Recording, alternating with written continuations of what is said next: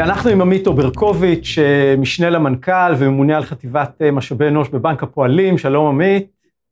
שלום מומו, שלום לכולכם. תודה שאתה איתנו. עמית, בנק הפועלים, אחריות פנימה, אחריות החוצה, גוף שמאוד מתייחס לאחריות התאגידית, אנחנו רואים את זה בכל הקשר איתנו, בדירוג מעלה לאורך השנים בצורה מאוד מובילה. מגיעה הקורונה, אתה אגב זה מתנת כניסה פחות או יותר, נכון? אתה בבנק מדצמבר, אז חלק ממתנות הכניסה שלך לבנק מגיעה הקורונה. מה הבנק מחליט להתמקד כשאתה מרגע מסתכל על הדברים בפרספקטיבה רחבה? אז ראשית נכון, הקורונה למעשה חידדה עבור בנק הפועלים את התפקיד שלו כמבוגר אחראי במשק ובמדינה, ולמעשה מיד מהרגע הראשון היינו מרוכזים איך לייצב את לקוחותינו שהיו פשוט חסרי אונים ועם מצוקה פיננסית ואנושית מאוד מאוד גדולה. שידרנו ודאות, פתחנו מרכזי תמיכה, מיקדנו את הקשר שלנו באופן ישיר יומיומי, כאשר שוב אני אומר, מתוך הכובע של המבוגר אחראי במשק בשעתו לא היה מורכבת ביותר, שמשלבת לראשונה משבר בריאותי, שגורר אחריו משבר פיננסי שהוא לא קצר מועד.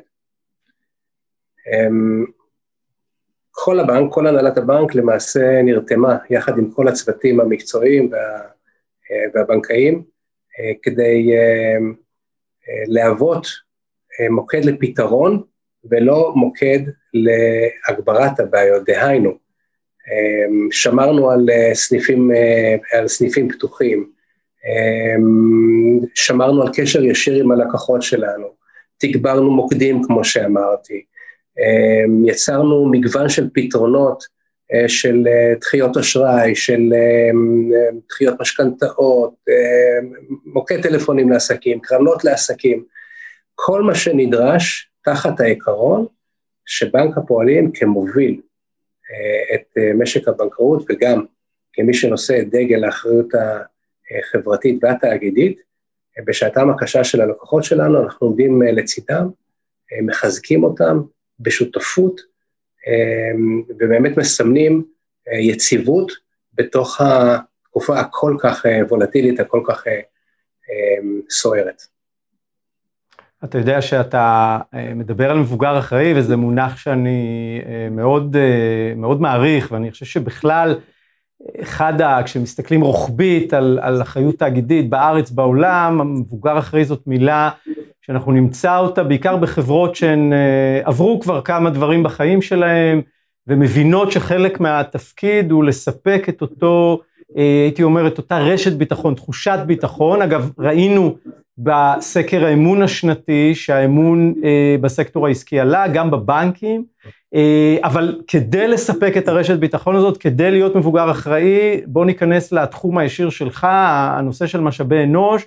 העובדים פה הם קריטיים, אנחנו יודעים שבבנקים הסוגיות הם של הבטחת מידע, של סודיות, של מערכות טכנולוגיות מאוד מאוד כבדות, רגולציה, איך עושים את המעבר הזה, ואולי כבר היום בפרספקטיבה המסוימת, מה ניקח מזה, מה תיקחו מזה בעצם הלאה? הכל נכון, בהחלט הנושא של המבוגר אחראי הוא כובע שאנחנו גם כלפי הלקוחות, אבל לא פחות חשוב גם כלפי העובדים שלמעשה הם המענה עבור הלקוחות שלנו. אגב לקוחות, אני רק ככה אוסיף שני דגשים אחרונים לשאלה הראשונה שלך, לא רק שסייענו לעסקים, אלא גם התמקדנו באוכלוסיות המאוד ככה זקוקות לכך, אוכלוסיות המבוגרים, שם מיקדנו מענים ישיר ומהיר, בעיקר בבתי האבות, וגם באזורי המגורים שלהם באמצעות סניפים ניידים, וגם כמובן באמצעות המרכז לצמיחה פיננסית, שפתח את שעריו למעשה עבור כל מי שנמצא במצוקה, ולמעלה אגב, למעלה מ1.5 מיליון אנשים כבר עברו בשערי האתר לצמיחה פיננסית, והדגש היה בחודשים האחרונים. עכשיו לשאלתך לגבי העובדים.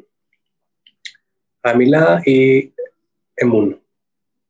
כלומר, כשאתה רוצה להיות מבוגר אחראי ללקוחות, אתה משדר בציפייה לקבל את אמון הלקוחות. כשאתה רוצה להיות מבוגר אחראי כלפי העובדים, אתה חייב להרחיב את יריעת האמון.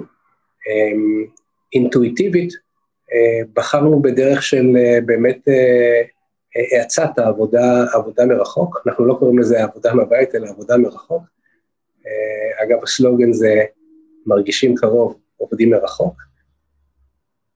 וסוגיית האמון היא סוגיה שבארגונים גדולים היא מהווה אולי את החסם המשמעותי ביותר, ביכולת שלך לייצר אחריות תאגידית ברמה הגבוהה ביותר. אז כן, אנחנו אפשרנו ממש בעניין של ימים, לקרוב ל5,000 עובדים לעבוד מרחוק. השלב הראשון היה סדר גודל של 2,500-3,000, ומיד אחרי זה הרחבנו את יכולת העבודה מרחוק ל5,000 עובדים בבנק, מדבר לך על יחידות עסקיות ומטה.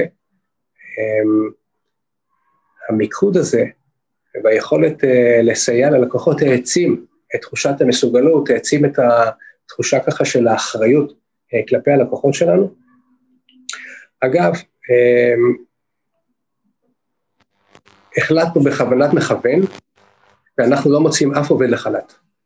כלומר, אמון, הבנק בשעתו הקשה ביותר, לא נוטש ולא עוזב אף עובד, ולא נוטש ולא עוזב אף לקוח. והאמירה הזאת היא המאוד מאוד ברורה, שאנחנו והעובדים שותפים ביחד, ליכולת שלנו לייצב את הלקוחות, וליכולת שלנו לייצב את הבנק, לא את הבנק במובן הכספי, אבל במובן התפעולי,